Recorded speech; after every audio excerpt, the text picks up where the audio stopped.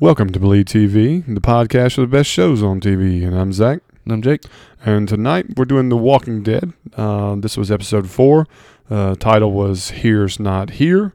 The director was Stephen Williams. This is not one I'm used to. I think he was new for The Walking Dead. I know he's got some credentials with Americans, Lost, and a few other shows. They're kind of the same credentials a lot of the other directors share. Good shows, though. And, of course, the writer was Scotty Gimple. So this was the Morgan flashback, all 90 minutes of it. What were your thoughts on this one, bro? Well, my original thoughts going into tonight were, welcome to the shortest podcast that we'll probably ever do. All right, don't get me wrong. I think this is a good episode. I think they nailed what they wanted to do with this episode. I will say, though, I feel like it's kind of a buzzkill based on the Glenn and Rick situation. I still heavily wanted to know what would happen to them more than an hour and a half of Morgan's flashback. I hear you, and I think a lot of people agree with that. I also heard a lot of people, when we had feedback and I was talking back and forth, we're kind of complaining about why now? Why do we have to get this bottle episode after the third episode? My overall impression of the episode was the first 30 minutes were slow to me. But another thing a lot of people I felt like struggled with, which I kind of figured, is that I knew going in this was going to be a Morgan flashback episode, and I've been looking forward to this. But I also kept my expectations low, knowing that we were probably not going to find out about Rick. We were not going to find out about Glenn. And I had made peace with that before this episode ever aired. And so for that, I was just wanting to see if the quality of the episode was good. As to the episode, the first 30 minutes were a little slow.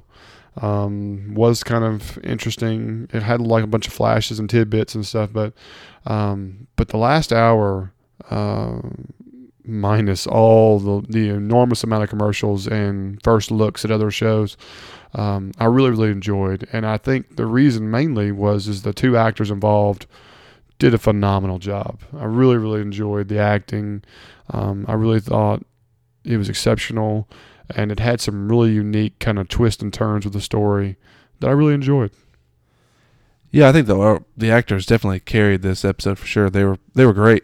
I was not expecting who they chose to be neither.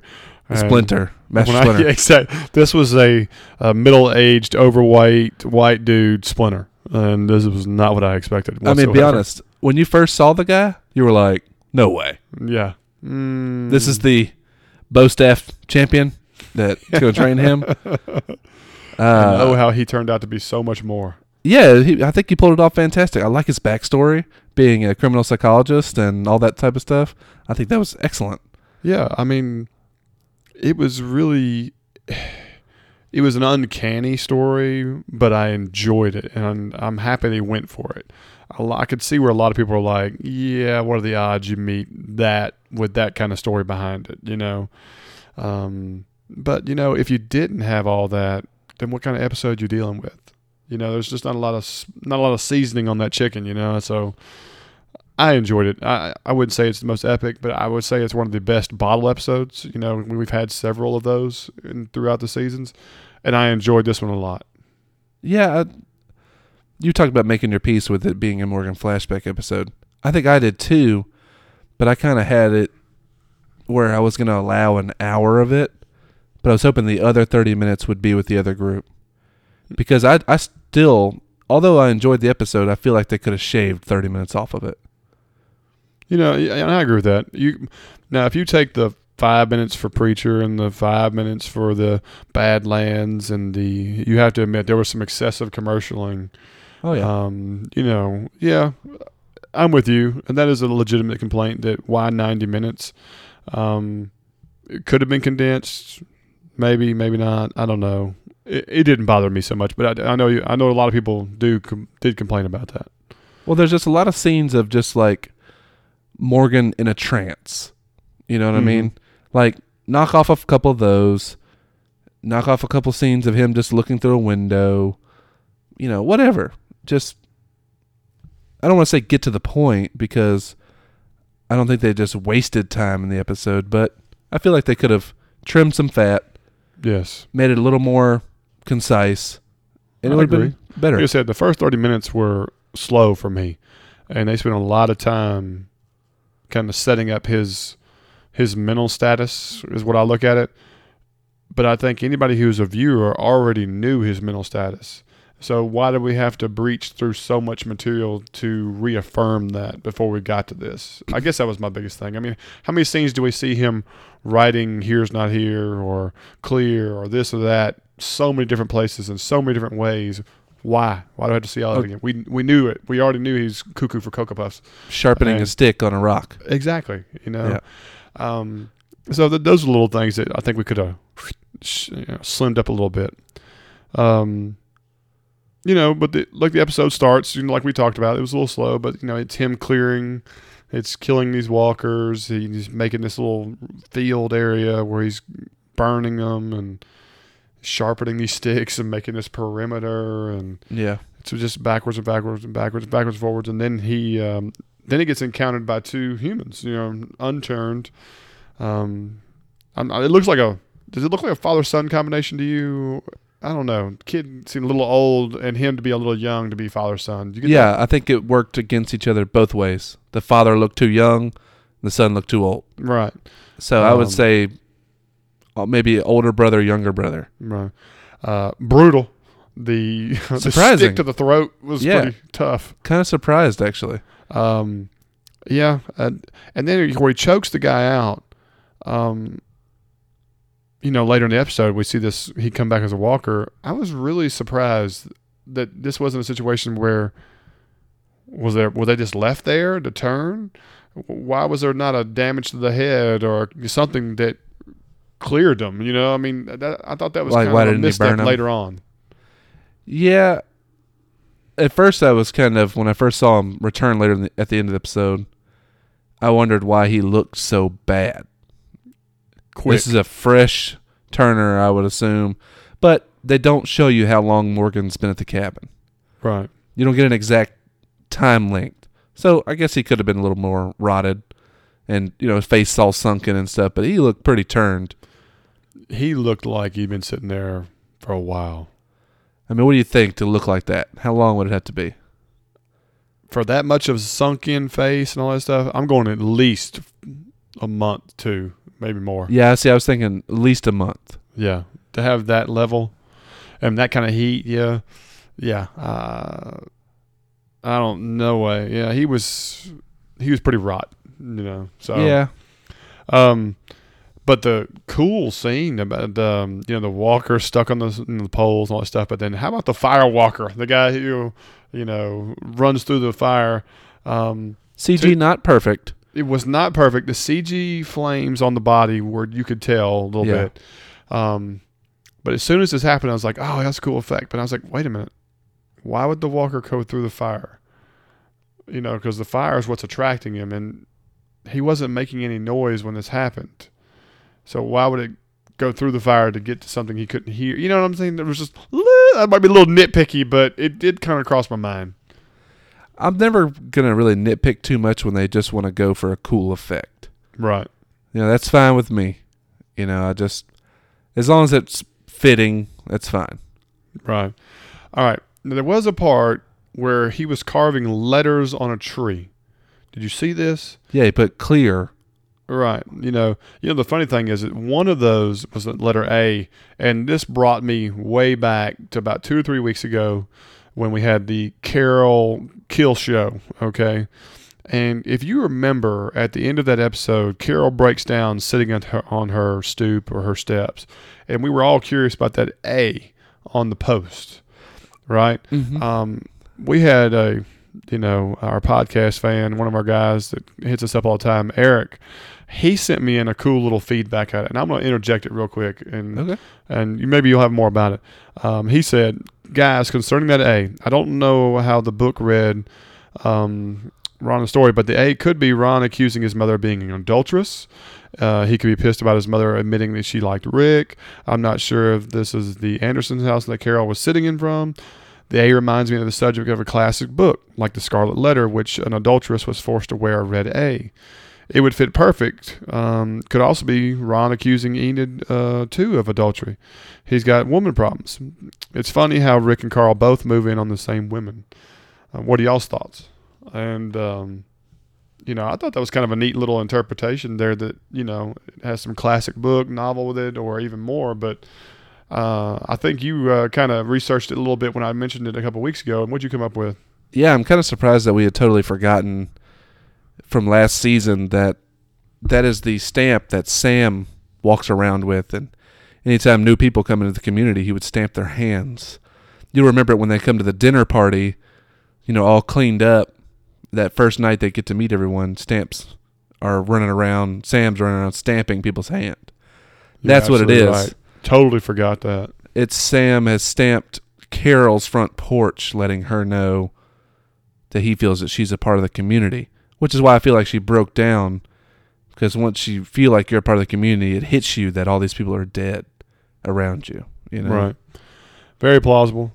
I need to go back and see if that A on that post looked a little, scruffy or not clean or crisp. So maybe, but no, that seems most plausible right now. So yeah, I mean, but it is crazy how if you forget this little small detail, how quickly your mind can go, just start feeding into this. Oh my God! Yeah, your imagination takes over. Yeah, there's no doubt. So back to the episode. Morgan hears a goat in the background after he has this little crazy moment in the field, and this is where we meet Tabitha. Before we know her name's Tabitha, and this is where we make our first encounter with Eastman. And I recognized the voice when it was talking. I did too. I did not put the face with the name. No, I knew the voice at all. I knew exactly who it was when I heard the voice, but I was so surprised it was him. Yeah. Of course, he pulls this, Morgan pulls his assault rifle out, shoots it around here, and the guy's like, you can put your gun down, and different things. And I was it was really kind of humorous. During this part of the episode, I really enjoyed how the camera vision changed to intensity of the heartbeat and different things. I was enjoying it. They did it a couple times before we even got to this, and I liked it. And of course, he does the classic, I'm going to look this way, and then, wait a minute, let me turn around and look this way, and then, whop, smoked in the head. What do you remember this guy from? Oh, we'll see. He was the husband of the police officer in Fargo. He was the husband of a police officer in Third Watch.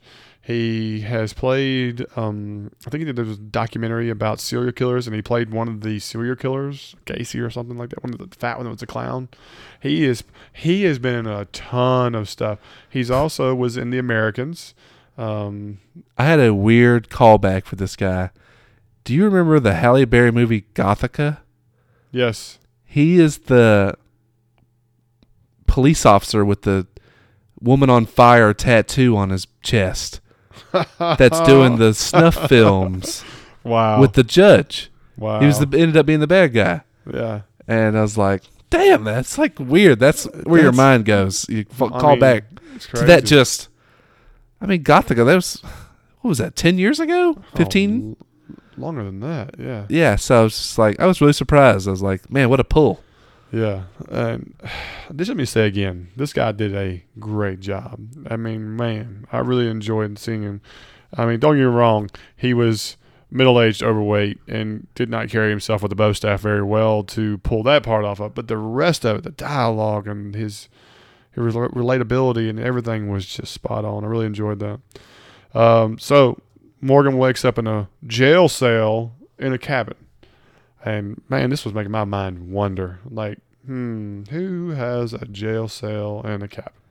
Yeah, at first I was like, where the hell did he get the bars and the metal and all this stuff? I was like, they got some splaining to do. Yeah, and it took a while before we got that explaining, but we did. So, of course, he introduces them. Eastman throws them the book, The Art of Peace, which, of course, is the opposite of The Art of War, I guess.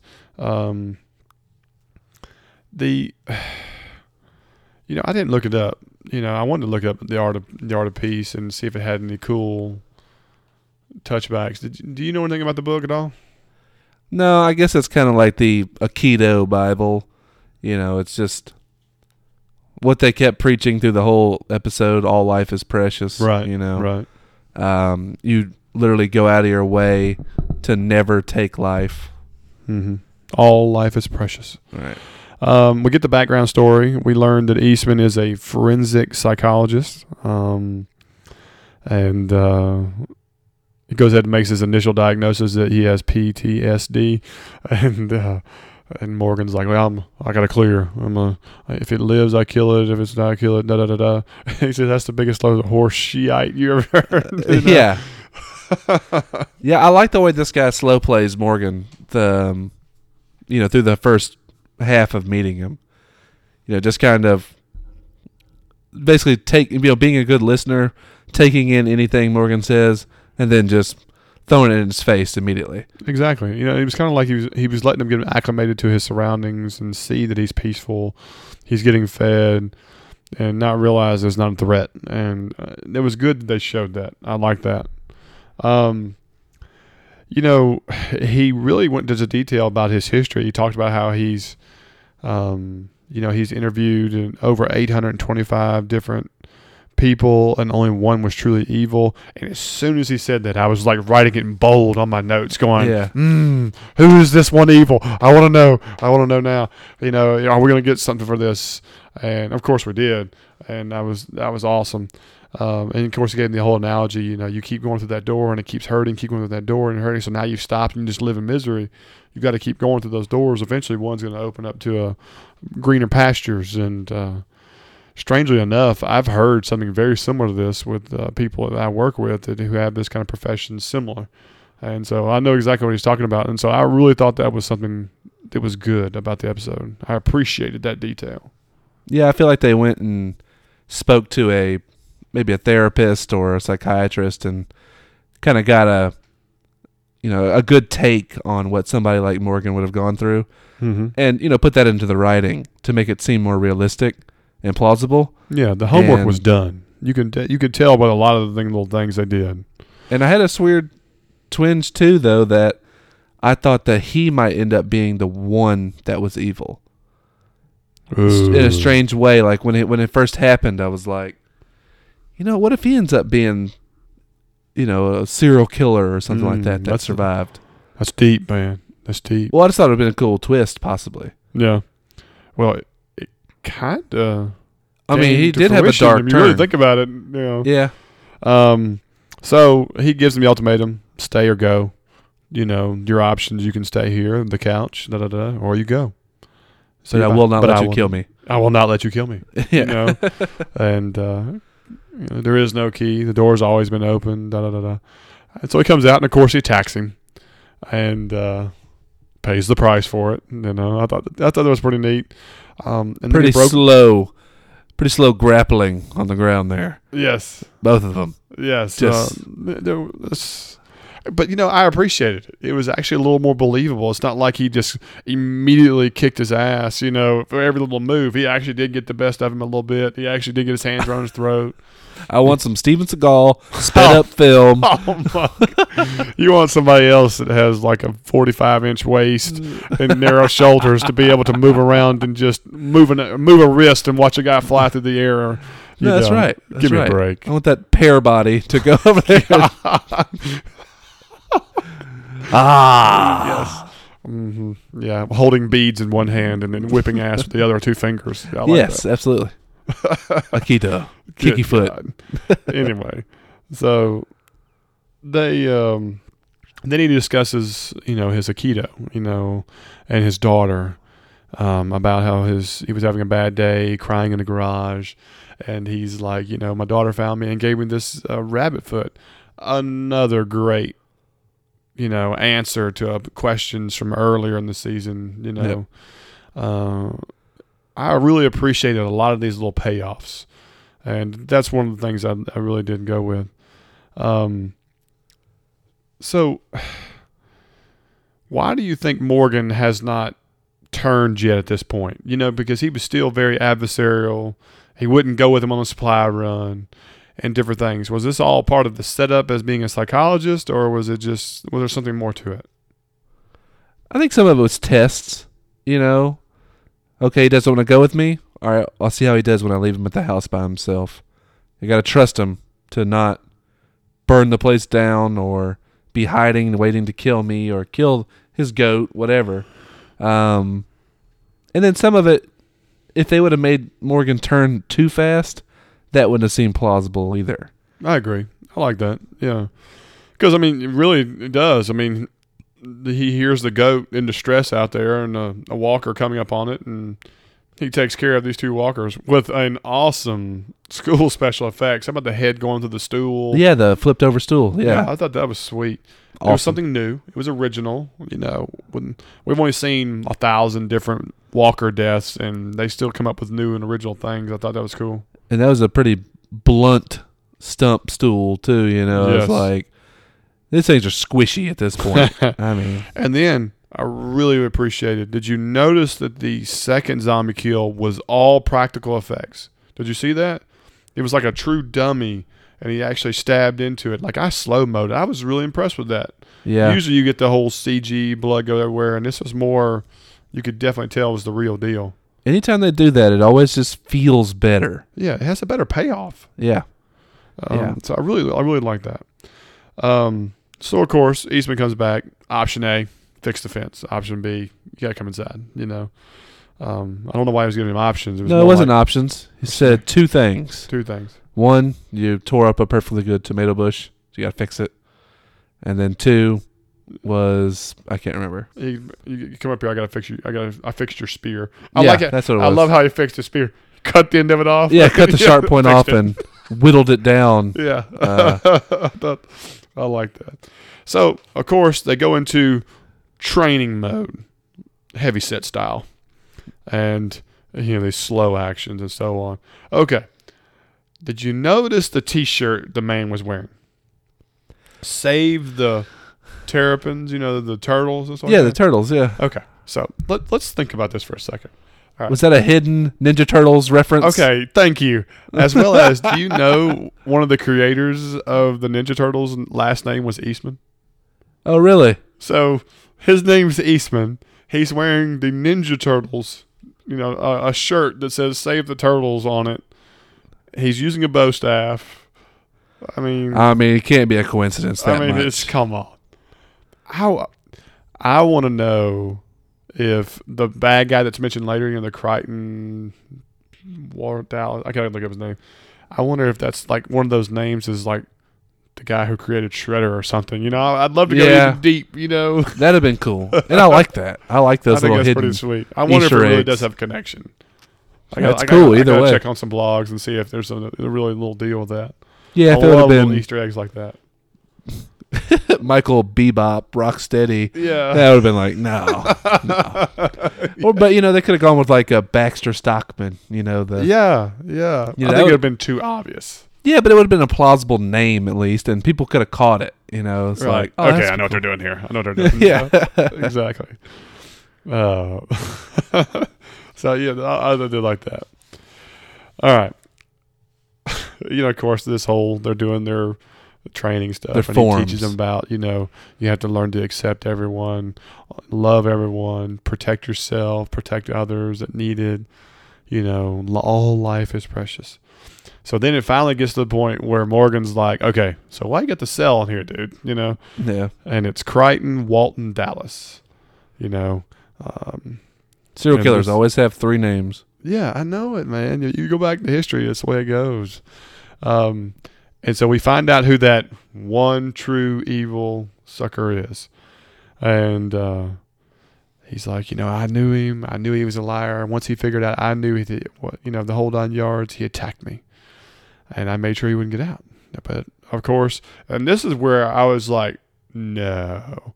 He's like, he found what he needed, he escaped, and he came and killed my entire family and turned himself in. I was like, whoa. Yeah, just pretty dark. Quick. Yeah. Quick. And I was like, my wife and I were just looking at each other going, man, they went from 0 to 60 like that. And But I guess you got to have that impact if he's saying this is truly the one evil person, And I built that cell for him, I figured I'd just put him in there and let him starve to death, and I'd watch and so on. And here's my question: did his wife and 2 children come back? As he says, he went to Atlanta right after that and realized the world was over, right? Not right after. He came back 47 days later. That's true. That's true, because he brought him back in the cell. Right. But I wonder, did they come back? They've never given like a definitive day that people started coming back. It makes you wonder if the things in the caskets, you're burying somebody. Okay, wait a minute. Now everybody's coming up. Are they in there beating the caskets like, You'd think. You just. I mean, if they died that day and they were buried 2 days, now everybody's coming back. Yeah. I don't think anybody's getting buried anytime soon. No. So then, okay, I'm going to cut it right here. This is when they do the preview of a couple of the new shows. They talk about, Into the Badlands, which I feel like they showed the same trailer again and just had a little bit more sprinkle to it. They keep showing basically the same trailer. Right. All they've added was you learn what looks like the main character, Sonny, is, and that he's a clipper. Right. And that they take young orphaned kids and train them to be fighters under the barons. Right. And then, of course, they get some more highlights of actions of it. But then I wanted to talk about Preacher for a second. Preacher is another, like The Walking Dead, is another show that's being adapted from a graphic novel, comic book series. And I know a little bit about it. I'm going to try to get into it a little bit. But what were your thoughts of this, the whole preview there? Well, at first I was excited because it was a couple of fanboys that were making it, and Seth Rogen and Greenberg. But the trailer didn't do too much for me yet. I know you've talked about. I did. It kind of was a little bit of a letdown because what I do know about the series is that this is a preacher who didn't used to be a preacher. This is a person that suffers from, I don't know what you call it, delusions or whatever, but he has, how do you say, he has different interpretation of how he views reality with a lot of different things. And then, of course, the greatest thing is that he has friends that are of supernatural ability. I mean, like, I think his best friends is a giant vampire. Yeah. So I didn't get that vibe at all from the preview. And so I'm a little concerned. Well, it's supposed to be about a guy that's given godlike powers, who's friends with, like you said, supernatural creatures, and you just don't get that at all from the trailer. So, I mean, you just have this little boy walks up to him and talks about hurting somebody, and you get all these quick flashes, and you get to see one other little character, the skinny white guy who has kind of this weird cropped hair, and he looks like he's dressed as something more than himself. And then later in the episode, in the preview, you see him in street clothes in a prison cell, and he looks like a regular dude. So I don't know. First interpretation of the preview, it didn't give me what I expected. I expected to see a little bit more of the supernatural. I think they were trying to go more realistic. Or they're just not trying to show too much yet. I don't know. This is the world premiere. You think you're going to do something that's going to have the hook, especially when you got 18 million people watching the episode. Yeah. Well, I don't know. Maybe they were going to run it on name alone, hoping that name alone carries it. Gotcha. All right, so back to the episode. There was a strange part that came up next, and this is where Eastman, they talk about, who'd you lose? Let's talk about names. He talks about his children. And then he does this little, does a little training session, and he fixes his stance and says, you're going to hold a baby again one day. Was this not out of left field for you? Yeah. I felt like they reached a little bit with this part. Yeah, it was like they were trying to create a connection and like, this will work. Yeah. I think, the part where Morgan's holding the baby on the front porch, now that gives that some more significance. Unnecessary, though. I'm 100% agree with you. I just felt like it was too too much. It was just, like you said, unnecessary. It didn't need that connection. If anything, it brought it down. Shave it off. Like I said, this is Exactly. part that could go away on this episode. Absolutely. So, of course, we talked about it earlier. The walker that Morgan killed shows back up, highly decomposed, quicker than most, without a head injury, which you would think Morgan would have, if he was clearing, he would have done a head injury and been on the burn pile or something. I don't know. Well, I mean, even the throat stab wouldn't have killed that zombie. It's true. It's true. Well, it could have severed the, what is that? Maybe the spinal cord right there. But No. So anyway, he freezes, and Eastman comes over to the rescue, and turns his back to the walker to save him. So I did a little homework on Aikido, and one of the first rules of Aikido is never turn your back to your opponent. And I was kind of like reading this going, And there was a lot of people online blowing this up too, like the Aikido master has failed lesson 1 and died for it. No, this was very weak. Yes. I didn't like this. And my wife was next to me and she was mad, and then she started crying, and I was like, and I was kind of mad too. I really, really enjoyed Eastman. I really felt like we could have got more. And people were complaining about a 90-minute episode, but I could have had another episode with him. Oh no, I knew he was going to die. I knew he was too. There was no way it was a one and done bottle episode. There was no doubt. But I enjoyed the character so much that I was even kind of not misty or anything. I was just upset that we were going to lose him. But it wasn't because we were losing him; it's because we lost him that way. Yeah, they did enough to show that he can handle himself. Exactly. And he has a 6-foot stick in his hand. Like, it's unnecessary to get anywhere near the walker. If you can get between them, then you could get that stick on that zombie. Anything, just shove it. Yeah. Shove it out of the way. Drop kick it. Nothing. A single walker is legitimately zero danger. Right. I mean, there was a part when Eastman was face to face with the walker, and all he did was sweep its leg out from under it and poof. And then, stab its head. I was like, so this was a letdown for the episode to me, that he gets bit, in the back of his shoulder or, under his arm, whatever you want to call it. This was not good. He was bit strangely low on his back. Right. Like a love handle bite. Yeah. Which he has plenty of. So that, like I said, that was a letdown, and this. It seems like to have all the other detail that was so good and all these correlations, to have that misstep, it bothered me. Yeah. They could have just come up with such a better death scene, or cause of death scene. Just really disappointing to see, like I said, a lone walker take down a character like that. Ugh. Bad taste in your mouth. Yes, it does. It very much so. So they do their little deal here and, reconverse, and he's like, here's not here, Did you understand what here's not here? I have my theory on it, but what do you think? Man, nothing. I don't have a theory on it. I don't even want to think too much about it. I don't know. What I felt like when he says, here's not here, is that, this is not what life is. There's more to it.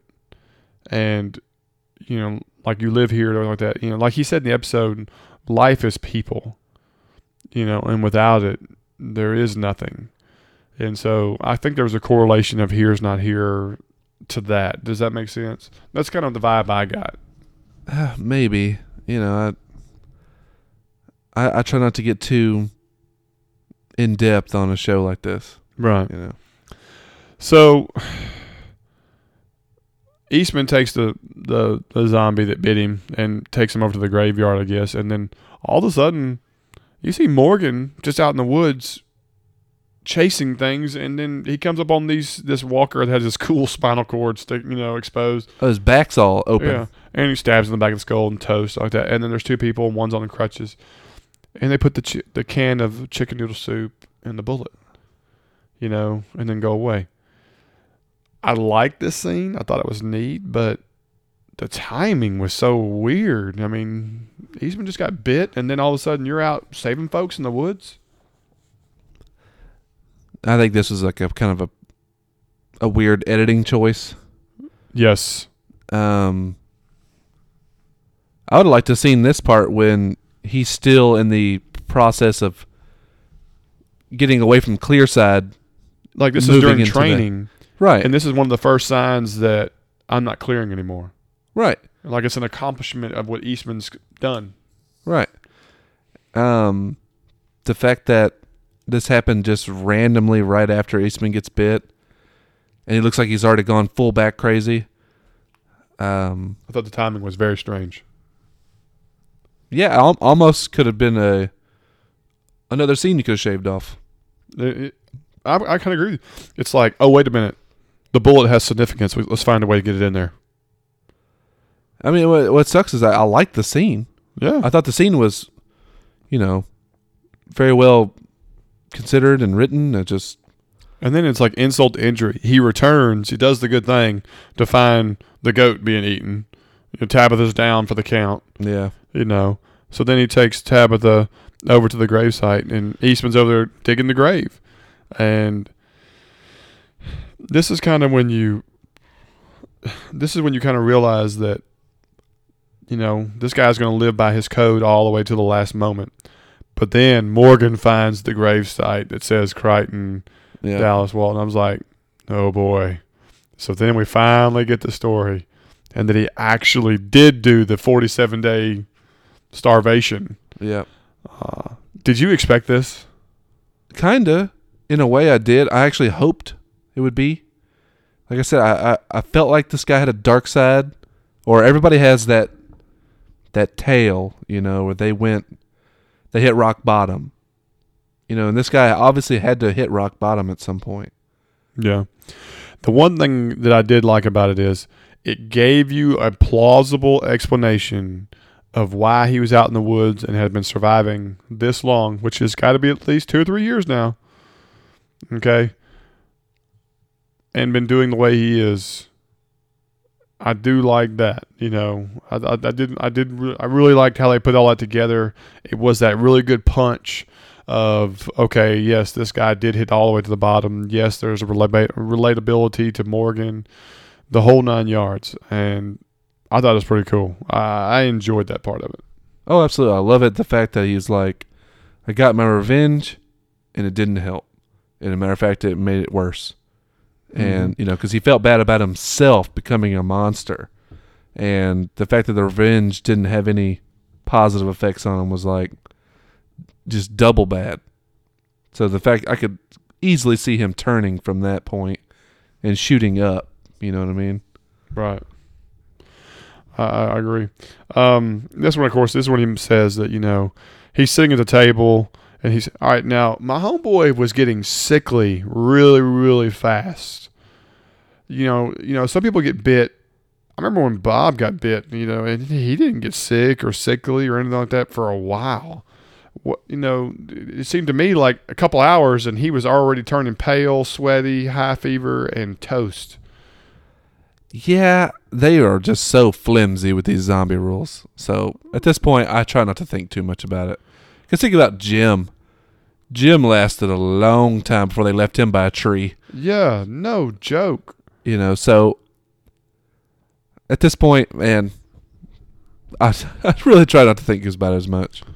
I just, if you got 90 minutes of an episode, and it's just 2 characters the entire time, you got to keep them details consistent. I think if people want this show to have Emmys and get accredited and do all these other things, those things have got to be sharp, But But I think if we just created way too big of a palette to be able to do it.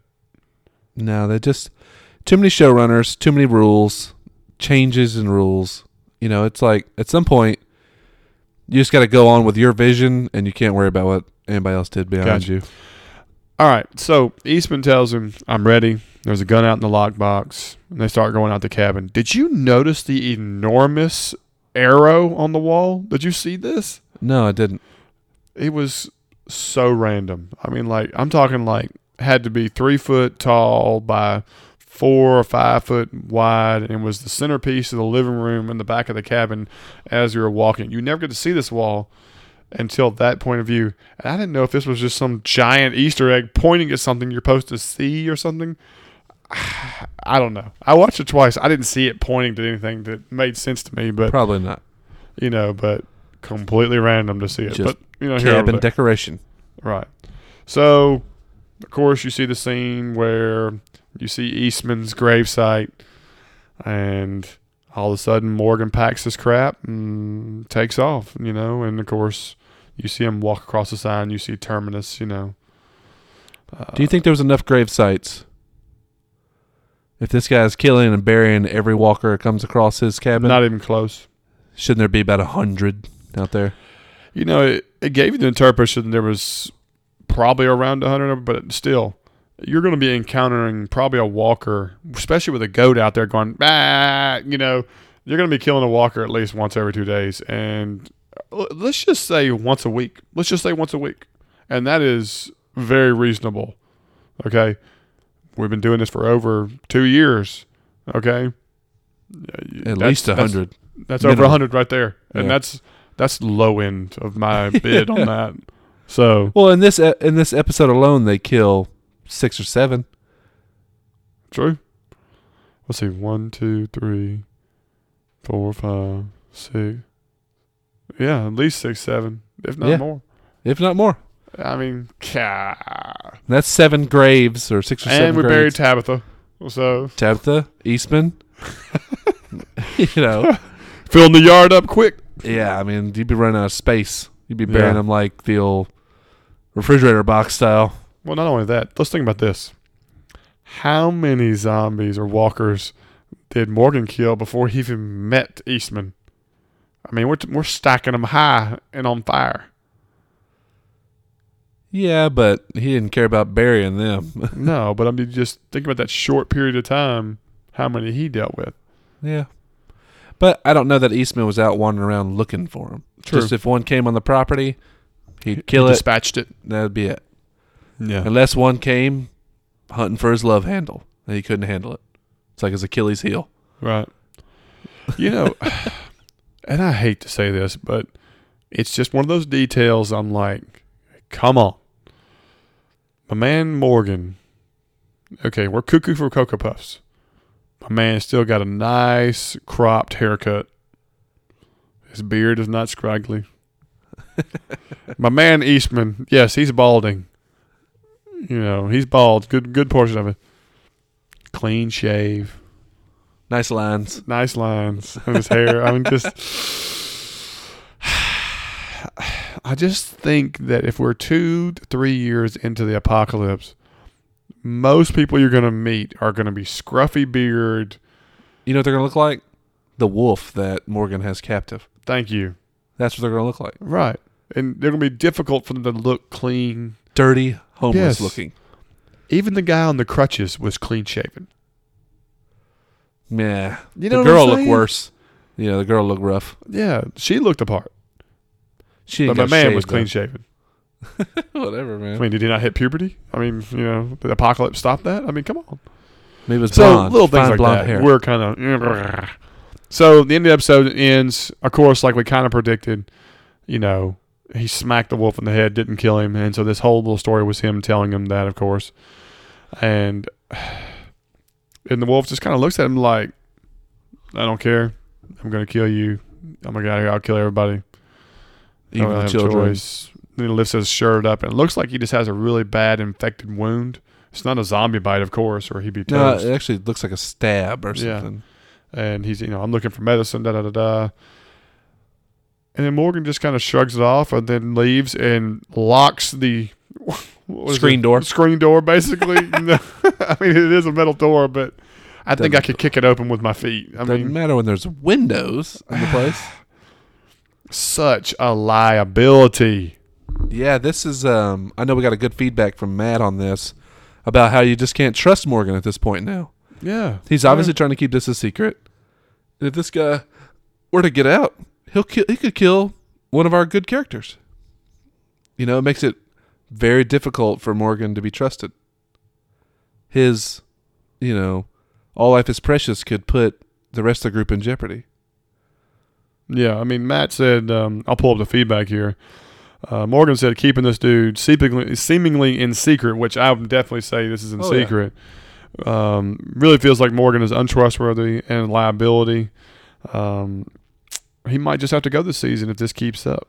And it's too bad. I really enjoy Morgan. So, I mean,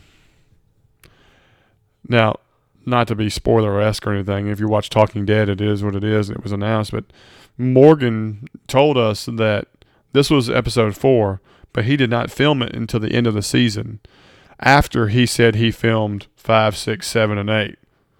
So... Morgan spoiler talking. Yeah. Lenny James kind of spilled some beans on that, Yeah, but that doesn't always mean much. But you really think about it. The people they go really in depth to have these bottle episodes with backstory, I can really only think of one off the top of my head right now that was killed that had that kind of episode, and that's Bob.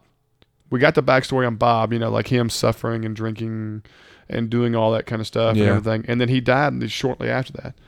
We've done Michonne. Kind of a Tyrese. He kind of had a little bit of a, like a not a bottle, but a focus episode, and then he died. But like a full episode. I remember when Michonne. We did Michonne. We did a few others, and they're all like big cast members now. You know what I mean? And so, does this mean Morgan's gonna become like a steady, full-time, season to season character? I mean, I hope so, as I love Lenny James as an actor. But I do too. But I got news for you. One thing's got to change. This attitude of everything's life's precious and you can't kill. That's not going to make it. The moral compass is going to have to go out the window. I hope he gains a balance of, sacrificing one, to protect the many. You know what I mean? I mean, that just makes sense. Right. Eric said the emphasis on Morgan no doubt sets him up to be a primary character. He will be acting as a force to keep Rick and company from turning into the future Woodbury. You agree with that? I mean, I think at this point that they're all pretty connected to the Alexandrians. Other than Rick, possibly. Rick's the only one that's not just fully on board with the rest of the people. But hell, the rest of the people are dead. It's only people that can handle themselves that are basically left. True. So, something else Eric said, keeping the wolf hidden is not something he likes at all, as well as it violates Eastman's you can stay or go approach to healing Morgan.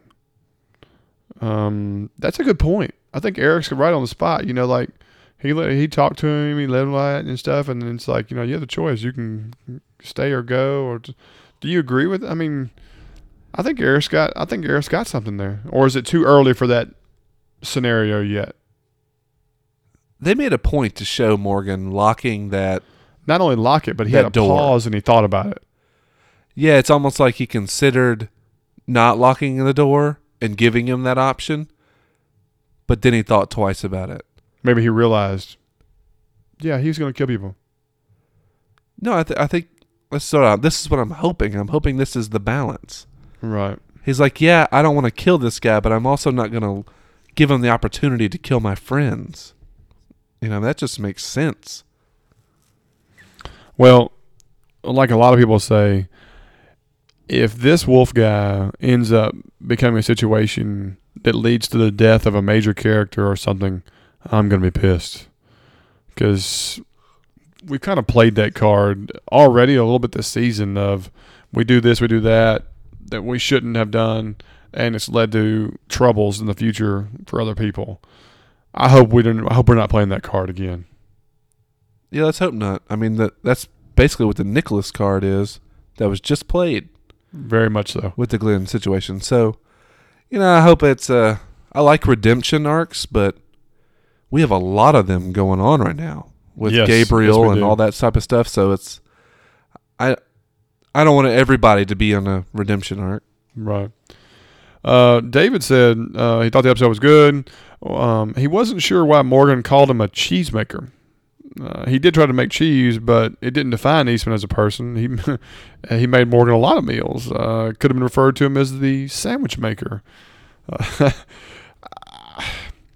I guess the cheesemaker comment in my mind could have been more towards a pun that's the one thing he couldn't do. I mean, he tried and failed, and it was awful. And he kept trying. And it kind of had a little humor to it, Yeah.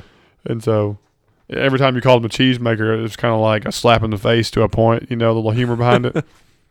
So. Yeah, I mean, I was fine with it. Yeah. But he could have called him Eastman.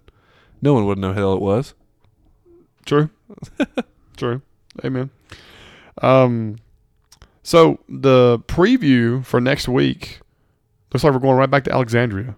And it looks like it's going to focus on Jesse, her kids, Carl. Do I see a possible Ron trying to attack Carl? Yeah, it gives you a little bit of it shows him like pulling a knife from his hip, and then all of a sudden you see a knife stab into the ground, and Carl's kind of turned. But Walking Dead has done so many times. They give you this, this, and this, and it's completely different than what they're actually going to show, We also get a scene of Maggie taking off. Oh yeah, Maggie's loading up, and we have another go find somebody arc coming our way.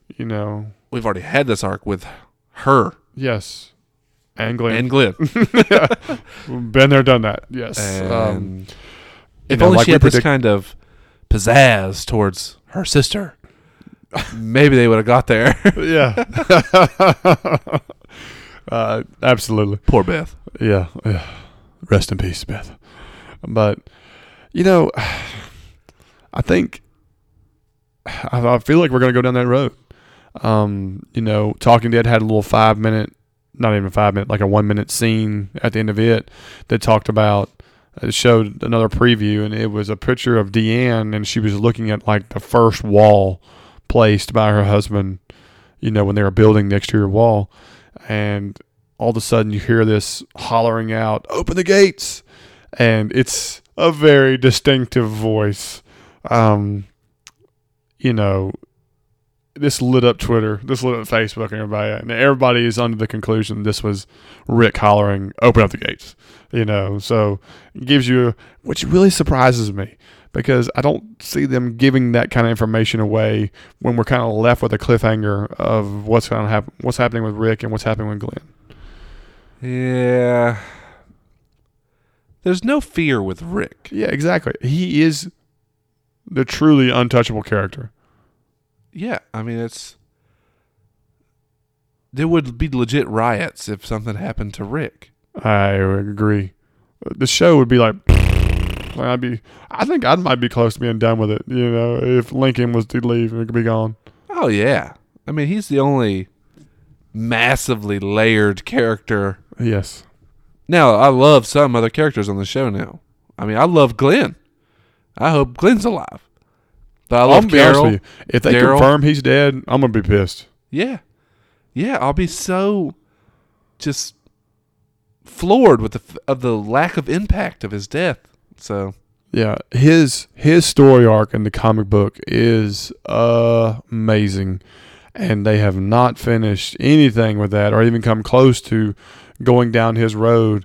And he has so much left, to give. And man, I hope they go that route. And I really hope they have not killed him.